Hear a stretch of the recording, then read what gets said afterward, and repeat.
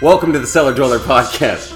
I'm Christian. I'm here with Colby. Hello, hello. And as we said at the end of the last one today, we did watch The House That Jack Built by Lars Von Trier from 2018. Starring Matt Dillon and Uma Thurman and Bruno Ganz. Bruno Ganz and Riley Keough. Keough. I believe is how you say your name. There's a lot of people in this movie, but really, it's Matt Dillon's movie. Yeah, it is. And it's Von Trier's movie. It's more than anybody, it is Lars Von Trier's movie, that is for sure. Yeah, he's very interesting, and we thought it best to start with a little bit of background on him, because he's a pretty controversial figure. He's... a little background on him is like... there's a quote from a New York Times biography saying that he was raised by his radical nudist communist parents in an unconventional environment where, as the director once put it, everything was permitted except feelings, religion, and enjoyment. So this is the type of person we're working with. There's just so many layers to that one sentence you just read. Like...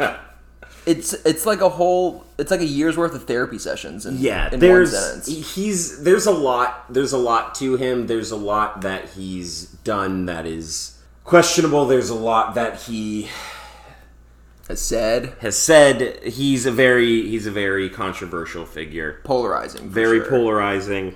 But The House That Jack Built is, Colby, of what you have seen, you may attest to this, is arguably his most accessible film, and we watched the director's cut, and it's still his most accessible, which is saying something, because what was added to that director's cut is significant, and we'll get to that eventually. Yes, it was significant. We'll get to that. At least to us, we thought it was. A little bit more on him. He claims that the inspiration for the majority of his work comes from his intense struggle with crippling depression.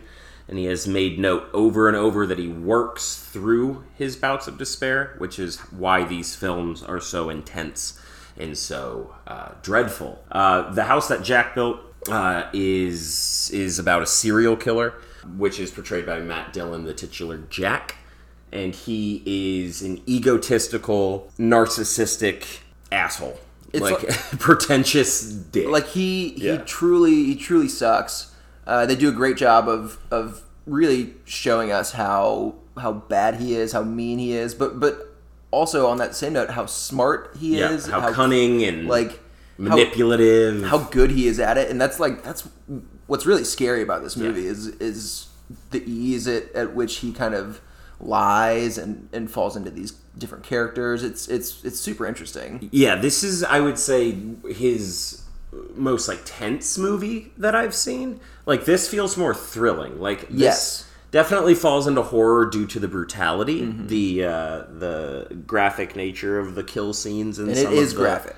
It is some of the mutilation that happens, but a lot of the scenes are strangulation or building up to something's going to happen. The conversation prior. And those scenes, and between each... The film is structured primarily into 5 incidents where Jack is having a conversation with an unseen voice.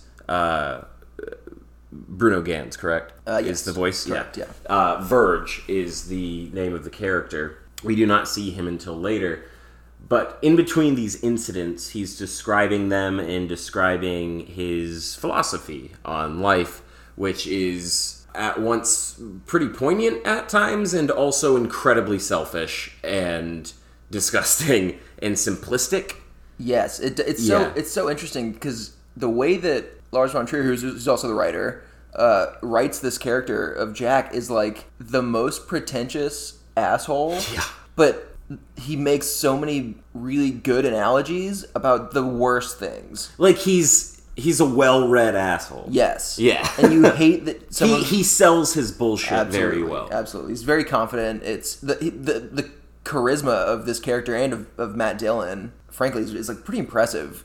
Especially because I feel like I hadn't seen Matt Dillon in anything in like a long time. Yeah, you had said that, and I was trying to think because I can't remember the last thing I've really seen him in. I felt like I had seen him in something recently, and then I remembered what it was. And everybody hates this movie right now, and I really enjoy it. Interesting. What is it? It's Capone. The Tom Hardy movie? Yeah, by Josh Trank. Yeah. I forgot. I really like it. It's a mess, and I really like it. It's so bizarre. How much would I hate it? I'm genuinely curious. Did you see the Fantastic Four? No, I heard that was a mess, a train wreck. I don't think I could watch a movie by Josh Trank after this. Okay. If I rent Capone, would you watch it with me? If I pay for it and you don't have to pay for anything? Yes, unfortunately, I would. Okay, because I've already spent $10 on it once. I'll do it again. Why not? Why not? Yeah. Why not give him another $10? Why not give him another $10? Sure. I'm singing its praises. I might as well follow up. So I guess that was my only point. Was hey man, you should watch Capone because Matt Dillon was good in that too. Josh Trank is a cool guy. He seems a little weird. So the house that Jack built is structured into these 5 incidents as he very pretentiously pontificates about his philosophies on life and his work, which is these murders. And he's also an engineer who calls himself an architect. Is that what they say? I couldn't quite tell if that was like a symbol of.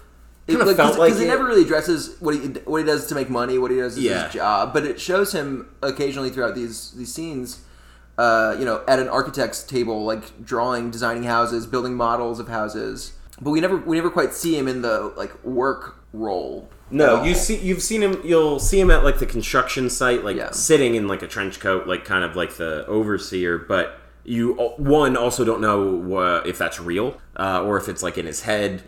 I do believe the scenes of him sketching it out and stuff were real. Yeah, I do think he came from means of some sort, so I think he's good on money. He's good on money. Money isn't an issue in the story. Yeah, ever because it never comes into play. It opens with him talking about how he bought this standalone walk-in freezer in some warehouse. It's really. And that freezer becomes almost another character, kind of. It's consistent. Yes, unfortunately. It's not just where he stores the bodies. It's the catalyst for a lot of things that This movie's pretty nuts. It's pretty straightforward in a lot of respects. It is a serial killer story. Yes. It does present it from his point of view, so a lot of times it will seem a little sympathetic when it shouldn't, but that's kind of what makes it interesting. Definitely. Unfortunately, in a movie like this, with the protagonist being as bad as they are, the director has to give us something that makes them interesting, them human. Exactly. Yes. Yeah. So Jack has OCD. Yeah. Is a good example of that at the beginning. Heavy OCD. Yeah,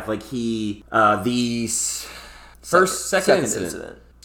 We should start with the first incident. Yeah. So he's pontificating all this stuff. The first incident, though, is Uma Thurman. Oh, correct. Thank you. Jeez, I forgot about her because so much other stuff happens. It really is. It's a journey throughout the movie, and then to go back to the beginning because we just watched this movie. We just watched it. It's also 151 minutes, and it doesn't really feel like that. It goes by pretty fast. The pace is good. Yeah, very good pacing. So the first incident, go back. Yeah, first incident.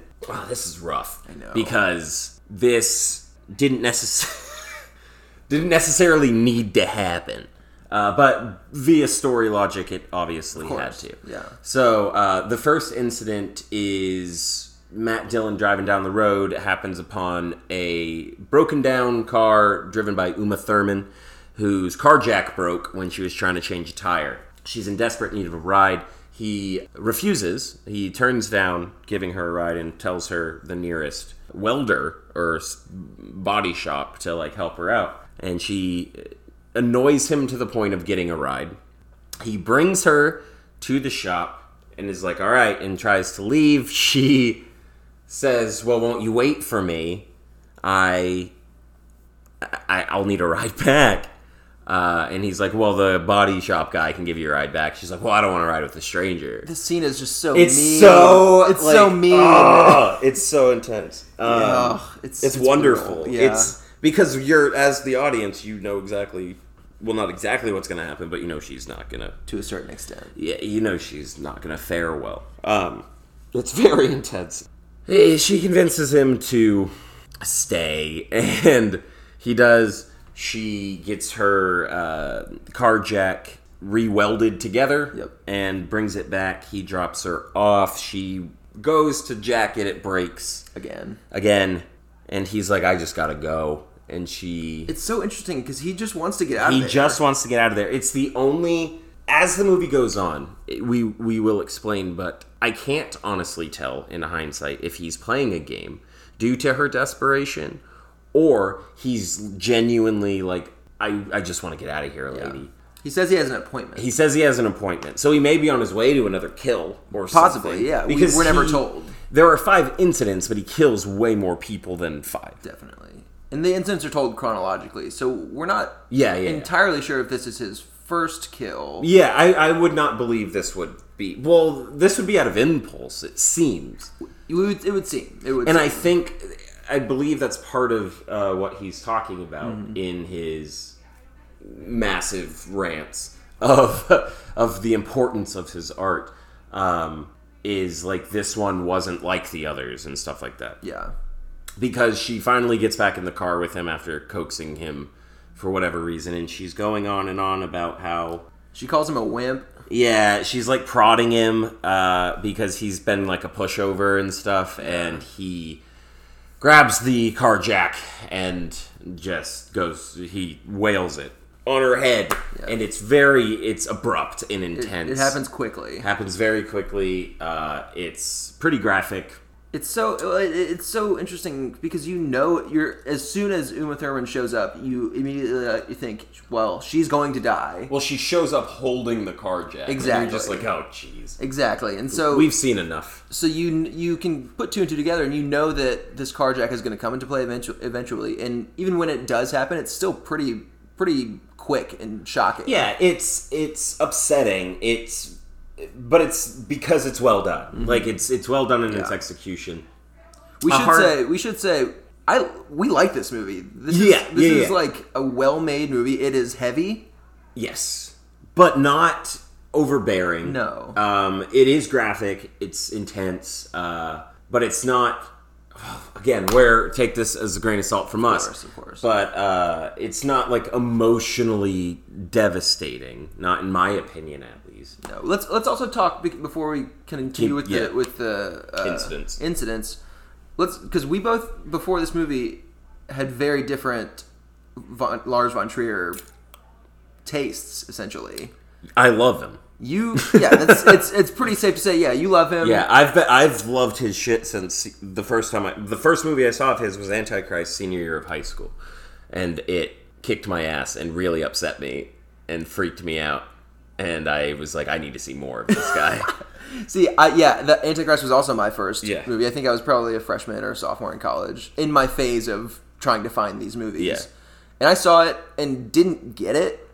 I didn't. I thought I didn't get it at all. Of course. But I was like, there's something about this. Because it's so fucked up. True. And it is. It's incredibly fucked up. But for me, I think all I ever related Lars Von Trier to was that, like, top 10 most disturbing films of all time. Yeah. Like, just that kind of vibe. Yeah, which makes sense. I respect him as a filmmaker. Like, I think he's talented. Antichrist looks amazing. It is shot incredibly well. A lot of his, I would say the majority of his films look amazing. Everything he does looks really good, and so I just did not enjoy Antichrist in any way. Yeah. And so I started with a bad taste in my mouth. I saw Nymphomaniac Volume 1. Which is also not one for not a diehard Von Trier fan. I didn't love it, to say the least. So it's going into this... It's good. It's good. Different podcast. Yeah. Maybe we'll watch it one day. So going into the house Jack built, I wasn't necessarily expecting to dislike it because I think I'm a sucker for a good serial killer story. Like, this is so Henry, a Portrait of a Serial Killer. I love that movie. Yeah. And Matt Dillon I like a lot. And so I think I really... Matt Dillon from Capone? Yeah.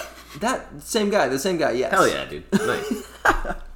But I was, like, pleasantly surprised at how well made this movie was, and that has since made me excited to go back and try to find, especially some of Lars Von Trier's earlier movies, and I can give you some them. recommendations. I'm sure you own most of them. I do. I own a lot of them. So I'll just borrow some from you. I don't own Manderley, but I believe it's streaming, and I've not seen it. Do you have what's the crime one? Elements of Crime. Do you have that? Yeah. I want to watch that. That sounds good. That sounds good. I'll have that.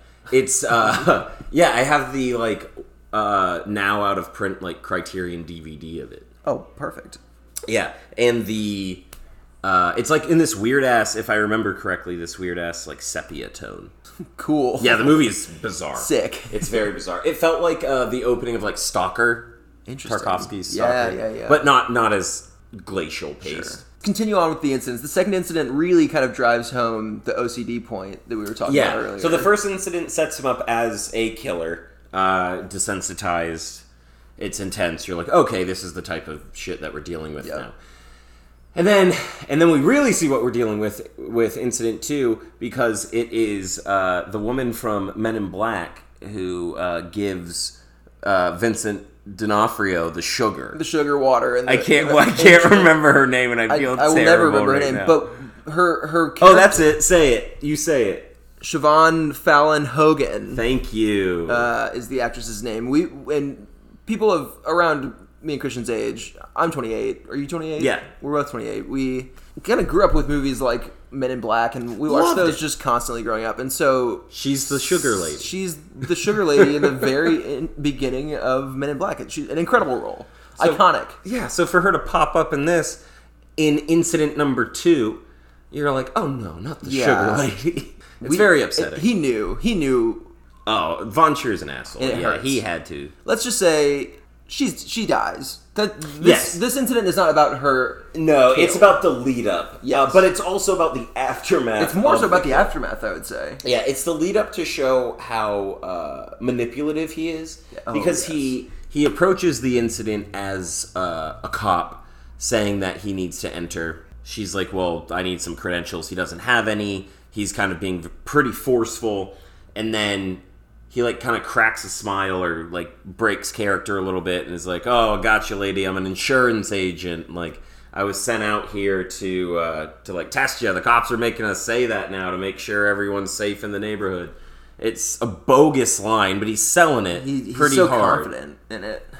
And then he eventually talks his way inside the house and pretty quickly strangles her. Doesn't beat around the bush with this. Yeah, doesn't really beat around the bush, and pretty quickly strangles her. And then that takes a long time. Unfortunately. Off and on. Oh my god, it's rough. He's still learning. Yeah. You can tell. Oh boy, which is it's rough. Pretty gross. Yeah, there's a... Do we even need to describe it? I don't think so. No. I don't necessarily think so. It's a pretty rough strangulation. It goes on for, I would say, a good 4 minutes. Yeah, it's off and on type thing, and he's taking breaks and shit. It's rough. Yeah. Then she dies and puts her in the trunk of his van that he, the same one he picked, Uma Thurman. Of course, you gotta have a serial killer van. Uma Thurman. Uma Thurman up in. Thermos. Uma Thermos up in. But no, he's got a great serial killer van. Yeah, it's a which is a must-have. It's a windowless fucking it's red painter's It's red, van. though. It's better than white. Yeah, that's true.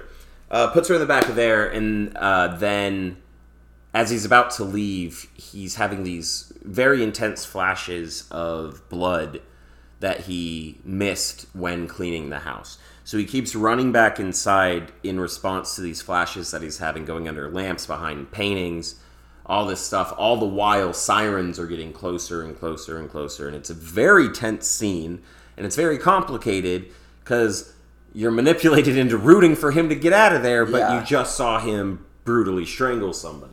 I don't think I've seen a depiction of OCD in this way at all, and it makes it... I feel like it really kind of explains it well, how scary it can be. It visualizes how intense it can be.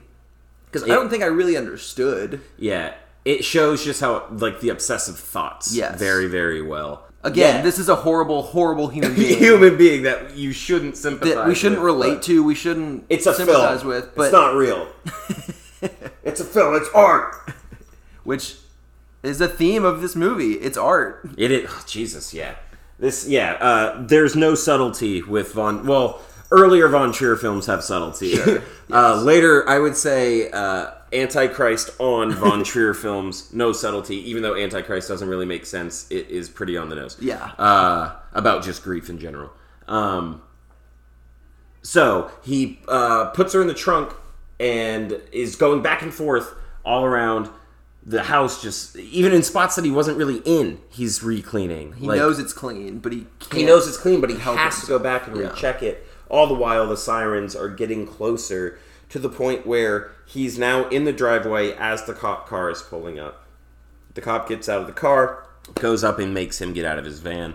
And he pulls a weird-ass bullshit story right out of thin air. Another great lie. Yeah, another great lie about being some, train magazine collector? He pulls it out of his ass. Who knew the deceased woman's husband because he somehow got his name, a fellow collector, because of the insurance scam that he said to get in.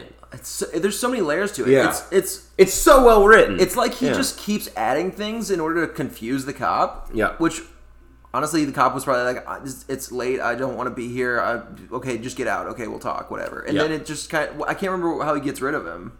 How he gets rid of the cop? Yeah. They go in the house they go together. inside and he just leaves, right? Yeah, because she's not in there. That's right. And he's like, I was here to get the magazine and she never came back out. It's the strangest thing. Yeah. And he's just got her in the back. But then, after the cop leaves, he pushes her trash bag out plastic with ropes and ties it and drags it down the street in a brutal blood streak.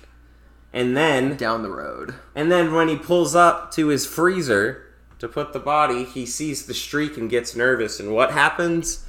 It rains. It begins raining and washing away all the evidence. Blood. Which is Lucky Jack. Just it's one of the weird things. He takes it as validation. He takes it as, I'm supposed to be doing this. This is a sign. Yeah. But it's also, there are so many times when he's like trying to get caught and it just doesn't happen. It's so he's he's just toying. He's so lucky. Yeah. Jesus. He's just so cocky. Yes, absolutely. He just does not believe that consequences apply to him. Yeah. Is his character. Yeah. At this point throughout the movie, I think we had seen 2 of the incidents. I had a guess on what the last incident would be. And and you didn't tell me. Yeah, and let me just say, I was way off. I'm very curious what it was. So to jump forward a little bit, the 3rd and 4th incidents are pretty brutal. The 3rd and 4th are the worst ones. Pretty brutal. So let's go chronologically. I'll tell you my guess when we get to the end. Okay. When we get to the 5th one, because my guess was about the 5th incident. Yeah. Okay. So the 5th. Okay. We'll get to. Exactly. The 3rd is maybe the 3rd is the heaviest. Yeah. Let's get through this quick. Yeah. He strikes up a romance with a woman. It jumps forward in time. Yeah. A little bit. And he's really clean cut and he's got glasses. He's like a lumberjack. His appearance vaguely changes throughout each incident to show different periods of his life. Yeah. So he's clean cut. No, here he's more scruffy and wearing flannel. Yeah, he's a lumberjack. When he was insurance, he was clean cut with glasses. Mm-hmm. Now he's more lumberjack looking. And he's hanging out with this woman that he's seeing and her 2 sons. And they're going on a picnic. Young sons. 10 and under. I would say 9 and 7. Yeah. And they're on a picnic at a shooting range, and he's gonna teach them to shoot and stuff. It starts nice, but it's nefarious, and it's an incident, so so what's it gonna immediately happen. Jumps to he's picking them off. He's up in the stand picking them off, and it's violent and it's graphic and it's the most upsetting. I have seen the R-rated cut of this, and we just watched the director's cut. Yep. And the director's cut is more upsetting than the R-rated cut. It is gorier. You see more of what happens. It's not fun. No, it's not fun, but it's a very... oh my God, it's a good scene. It's a good scene. There's powerful. No other way to put it. It's a well-made scene because it's intense. And the lead up to the hunting scene is this really pretentious analogy he gives about deer and fawn and hunting strategies, and then how you have to pick them off in certain orders because of emotions and all. Yeah. And then it follows through exactly how it went, and this is gross to say, but satisfying that the scene ends that way in such a horrible, graphic way, but as a good, what is it, a follow-up to the analogy originally. To see, it's messed up, but it's messed up. It's messed up, but it's sure. it's Von Trier. It follows the visual style. You hear that metaphor, and that is how Von Trier would visualize it. So he did, and that ends with all of both kids and the mom dying by being shot, and then they are taken back to his freezer. Which this leads to one of the scariest moments, I think, in the whole movie, for me at least, when he is doing the face. Oh, Jesus. Was this now? Yeah. I think. He did that like immediate. Well, it doesn't matter. It doesn't matter exactly when, because we won't remember when. Yeah, so, boy. I would say this is would this be your turning point? I think so. Where it's like, oh, this is gross. And, which is crazy to say in a movie where we've already seen what we've seen. We've seen him shoot up to children. this point. Yeah. But for me, something about the visual of what he does. It's upsetting. It's upsetting, but in a weirdly, like, ghoulish way. Yeah, it's like a demon ghost. Okay. It's bad. He has this freezer where he's been keeping all of his bodies of the people, and at this point it's built up a little bit. There's a few bodies in there, which is gross to say. And eventually he decides he wants to start posing them in some way, and so obviously he takes the youngest boy and puts like dressed just like a little boy would be dressed, like horrible. God, just like in Funny Games. Yeah, the original. Yeah. But he basically puts a bunch of metal wires into this dead boy's face and like eyes and like pieces of wood, and so we don't quite see what's happening, and then we see the whole finished product, and it's pretty horrifying. And he's like wired this boy into a standing position with like this ghoulish is like the only way I can describe it. Ghoulish grin. It's smiling, and it is really upsetting. Which leads, I think, pretty easily into the fourth incident, which remind me. The fourth incident following was what he called romance. Oh, yeah. This is the Riley Keough. Incident, which honestly, it's good to see her. She is such a talented actress, and just kind of, we've talked about this during the movie, but she just kind of like falls into her roles. Yes, whatever she's in, she can be pretty unrecognizable. Like she's in a lot of shit that I forget that she's in. Yeah, because she blends into roles to me so well. And she was great in this again, as short as her scene was. Oh, as upsetting as her scene was. Holy shit. So yeah, this incident is prefaced by this is a romance that he had. Yeah, which is already a horrifying setup. And I do not recall the exact parameters of this said romance, if it was a transaction or if it was genuinely like a romance. It doesn't matter. It's not clear. It doesn't matter. Yeah, that's the bigger point.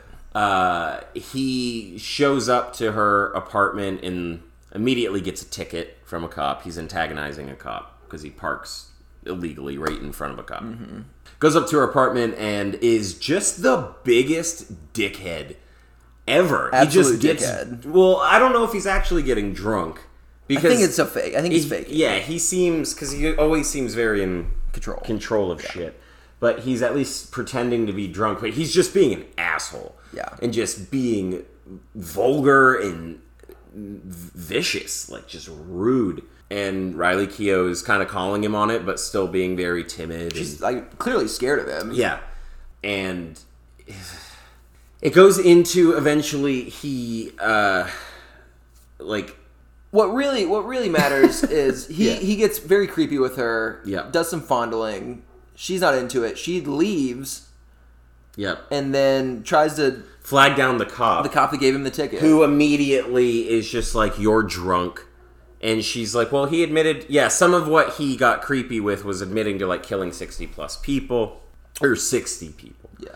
And he comes downstairs and immediately is yelling that everything she's saying is true. I'm that guy. but I was also a bad man to her. Like, he plays up the drunk aspect. He's not drunk. He's not drunk. But he plays it so perfectly. Master manipulator. That the cop just falls for it and tells Riley to get him upstairs. Go take care of him.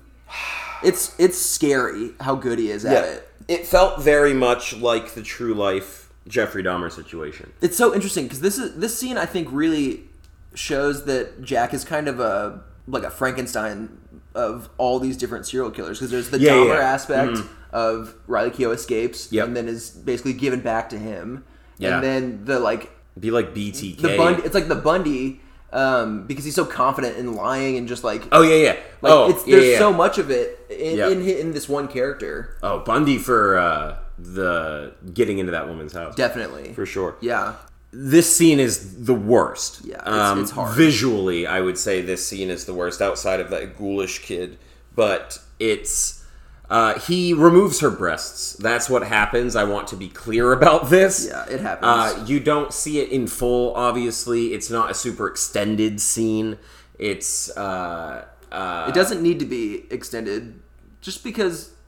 No, I'm saying it's 1 to 2 seconds is enough. It's not like Hostel or true. It's not like torture-y. Yes. I mean, it is torture. It is. Well, Jesus, it's so hard to explain. It is torture. Watch the fucking movie and you'll understand. It's miserable. It's so terrible talking about bad things. Jeez. Because this movie's so good. Yeah, it's a really well done fucking movie. So he does that and then he leaves a souvenir on the cop car's windshield. I can let you figure that out on your own. You know what that souvenir is. Yes. And that was 4, right? That's 4, yeah. Yeah, so that is incident 4. All throughout this, wonderful performances by the entire cast. Everyone involved. The writing is fantastic. There's some very offensive visuals that pop up a lot of times outside of the violence. It's also very funny. It's also quite funny, which I believe now watching this, you should rewatch the first Infomaniac because I think that movie's very funny. Okay, interesting. Yeah. I find the first one very funny. The second one's kind of... This movie has more opened my eyes to Lars Von Trier. He has a very fucked up sense of humor. This movie is very funny. Yeah. So, leading into Incident 5. Yeah, what was your prediction? So I mentioned that I had a guess, and in my mind, I'm not good at guessing, but I enjoy doing it in my head. Mm-hmm. And I'd never tell people because that's the asshole thing to do. Oh, this is what's going to happen. But you did mention it, and I need to know. I know. I mentioned it because I know that you'll appreciate how wrong I was. So I assumed, all throughout this movie, and in between the incidents, we hear this conversation we mentioned between Jack and this person, this Italian-sounding person named Verge. Yep. And in my mind, I thought in some way that Verge was going to be a part of the fifth incident. So I was partially right in that way. But in my mind, I was like, he's the 5th victim. Oh. So you thought he was talking to the last victim the whole time? Because we've seen that in movies before. Yep. And that does not happen. Nope. It takes a turn into the weird. Yeah, he in this freezer from the beginning he has a door that he can't open, and at the end you see that he has set up like six or seven enough. A lot of people are lined up, tied to like this rail, their heads all lined up in a straight line, so he can shoot a single full metal jacket bullet through them. God, it's so fucked up. Yeah. But he doesn't have enough room. And he has the wrong bullet. So there's a lot to it. There's a whole situation with getting a new bullet. It's honestly not relevant. It's not relevant. Great scenes, though. All good, yeah. And the only thing that's relevant is if you've seen any promo for this movie where he's wearing a red robe. It's during this sequence where he gets the red robe. Yeah. So he ends up back at the freezer. With the proper bullet. Shows it to the army guy that he has tied up that called him out on the bullet in the first place.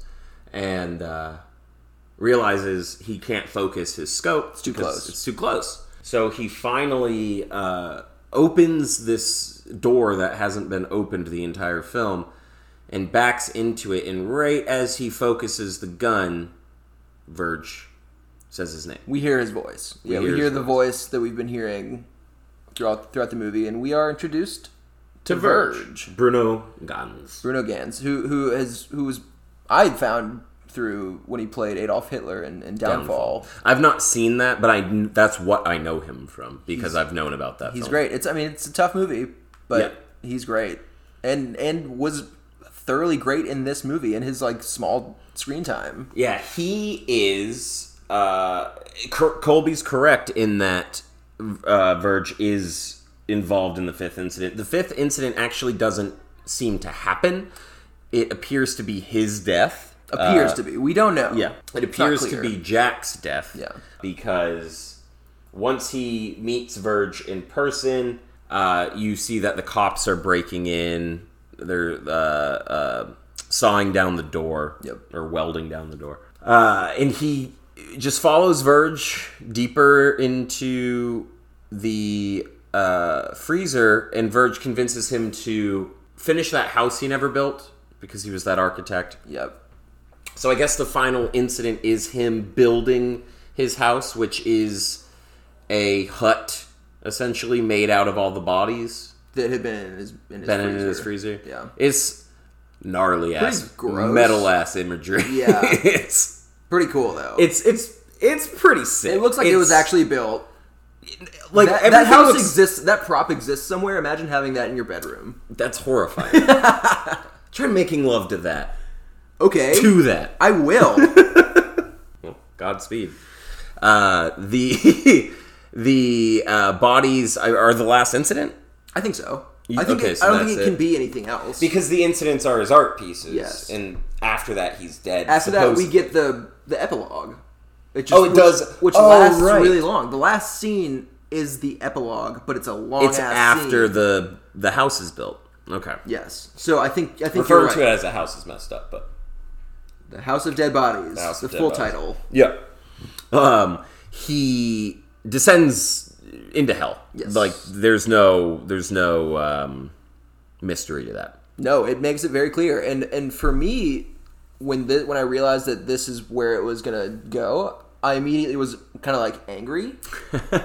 Because up until this point, the movie is very grounded in reality. Everybody feels real.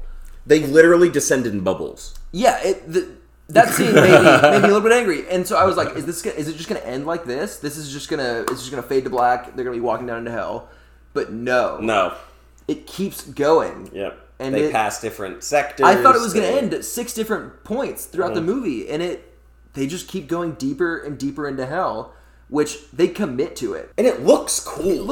It's claustrophobic. There's a handy cam. Yeah. Section. Weird ass cave diving. Yeah. River scene. It's like The Descent. Yeah. The movie, which I love. Mm-hmm. See, I even forgot about the handy cam, and we just fucking watched it. Right. It just that epilogue takes what was a really grounded 2-hour movie and shakes it up, changes it completely, and just adds such a wraparound to everything that was said. Yeah. In between the incidents. Like I loved the ending. Me too. I think this ending's fantastic. It's so funny because I was so angry for like 2 seconds. Yeah. I was like, this is like, come on. You audibly were like, what? when they got in those bubbles. The bubbles, I was like, okay, this can't be. Like, what is that? But then it worked. He made it work. That was oddly whimsical, but then there's like that beautiful shot of them on the ladders going down, and it's just still Hell Buzzes. Hell Buzzes. The subtitle, which is so fucking metal. Chaos Reigns. I like Hell Buzzes more. I think I do also. I'm gonna. I would get a Hell Buzzes tattoo before I'd get Chaos Reigns. I would get a Hell Buzzes shirt. I don't necessarily think I'd get a tattoo. Tattoo. But anyway, that weird ass like scene in the boat that looks like a painting. Yeah, it's like a Renaissance painting. There's so many scenes that happen that you just forget about. This really just has so many different, almost like artistic film mediums. Styles. Yeah, which, actually, I would like to segue into a quote from Von Trier. Perfect. Speaking of different styles. Yes. Because with the director's cut of this, I think it's actually from Scream Factory. Sponsor? Hell yeah, baby. Nah, son. If you want to, though, come on. Just send me some fucking movies. I watched the interview that is on this. He got interviewed. I do not recall the gentleman's name, but he got the Sonning Award, which is given like every 5 years to somebody that has influenced European culture, which is a pretty broad spectrum. Yeah, it started apparently with fucking Churchill, but other folks that got it in the realm of film, specifically impacting culture. Von Trier is the most recent recipient. The one before him was Michael Haneke of Funny Games. Great filmmaker. Phenomenal. And then another one of note, and I believe it was in 1989, is Ingmar Bergman, which is obvious as well. Yep. So he's having this conversation, and they start the conversation essentially by asking about current influences, and Von Trier starts by being the most Von Trier possible and saying, I try to avoid watching new films because the worst thing that could happen would be that I got excited about something. He's the best, man. He's just, he has fuck tattooed across his knuckles. Are you serious? 100%. And he got it when he was like 50. He's a nut. And I do not mean he's the best. He's very problematic. He's got a lot of shit. He's like a cartoon character almost. I find him, I am interested in his shit. Anyway, also in this same interview... Yeah, that quote is brutal. Yeah, right? Also in the same interview, the interviewer asks him essentially, like, what's next with your career? What's the next film that you're going to do after The House That Jack Built? And this quote's kind of long. I may jump around, so bear with me. Von Trier said, I felt horrible during filming for this film, and that's not anyone's fault but my own. I was just anxious, alcoholized, and so on. So I can't face making a film, at least not right away. That's why I've devised a plan to make some very humble 10-minute films called études, where you test something. Some dramaturgy, either technical or in terms of character. And like études in music, which, by the way, means an instrumental musical composition, usually short, of considerable difficulty, and designed to provide practice material for perfecting a particular musical skill. So he's applying that to film. Wow. In terms of technique. Yeah. Like études in music, it could be difficult hand positions that are being tried. So in that way, I expect to make a series of 10 short films in black and white. And then I'm going to work with Nordic actors because there are so many good ones. The idea of the études is designed to make me feel good because I can give 90% more when I feel good than when I feel bad. I would like to quote Hannah Bass, who said, quote, I feel best when I feel good. And it was typically said at lunch after the second schnapps, which we drank in massive quantities at Nordisk Film, something I was very much in favor of. But now I'm in all sorts of associations where I'm trying to reach complete sobriety, but it's hard. It's really hard, because alcohol is self-medicating, and sadly, it's insanely effective. The problem is that when the alcohol level drops, the anxiety hits you even harder. It's a non-solution. So I feel like that's his synopsis for the film. Yeah, that explains a lot. Yeah. So that's where he's at, and also I feel like that's kind of what he was fucking with at the end, was these completely different styles all smashed together. Yeah. And like that's what he wants to do. We should also talk, also during the epilogue, there's a quick montage of his past films. Oh yeah, it gets real meta for 1 second. It gets real meta and on the nose in terms of him calling himself out. In reviews that I read prior to seeing the film, I remember a lot of people brought this up as a negative because he was the narrator. Jack is talking to Verge about icons, and the entire conversation, the footage flashing on the screen, is from various Von Trier movies. So take that as you will. I see that as a joke. I see that as him being like, haha, like I'm being self-important on purpose. But take that as you will. He's got a dark sense of humor. I get that. He's got a very fucked up sense of humor. Which is another interesting, which I think happens right after that montage. Matt Dillon looks at the camera for a quick second. Mm-hmm. Very much like Funny Games. Very Funny Games. And that quick second worked. It would be it'd be an intense, but it'd be a very reasonable double feature. House of Jack Built and Funny Games would make a lot of sense. A lot of similar vibes. Yeah. Yeah, man, dude, this was This is a good one. It's a good ass film. I feel like that we got lucky. Yeah, I got lucky because I haven't seen it, but yeah, we don't really know what's next. I ordered a couple more crazy ones, so we'll see. But we have a good ass list of stuff. This one, just to say how it exactly ended is he. We don't need to say. He just goes into hell. Leave it up to you. Yeah.